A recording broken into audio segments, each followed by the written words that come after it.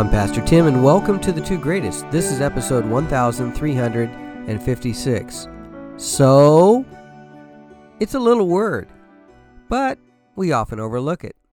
And little words tend to slip on by without much notice. But words like but, if, and, the, so, words like that are tiny, but they're mighty. One of those small but mighty words is found in the most famous verse in all the Bible, and its significance is often misunderstood, but it has great impact on how we love. Let's talk about so.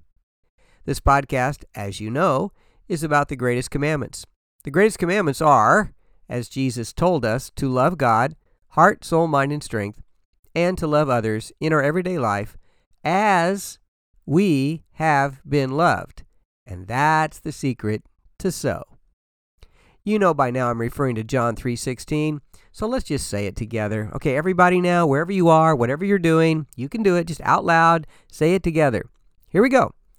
For God so loved the world that he gave his only begotten Son, that whosoever believes in him shall not perish, but have everlasting life. So, what's up with the so?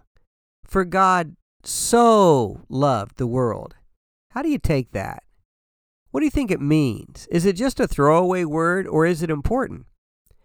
Often we think that so, God so loved the world, refers to the amount of love that God has. God loved the world this much that he gave his only Son. And of course there's a sense in which that's true, but in the Greek we get a deeper insight. The Greek word hutos, translated so in English, actually means thus, or in this manner. Say, okay, Pastor Tim, what's the big deal? Well, Scott Stein wrote, when we read God so loved the world, and we think it means God loved the world so much, our focus is immediately on us. It makes the Father's motivation for sacrificing his Son the amount of love for humanity, as if he simply couldn't do without us and would do anything to get us back. But when we read, this is how God loved the world, in this manner, or thus, it reveals something about God. It reveals to us something about God's nature, the nature of his love, namely that it is entirely boundless and selfless and gracious. It's not because he needed us that God loved us this way, but quite the reverse. It's because we needed God. So, here's the great question.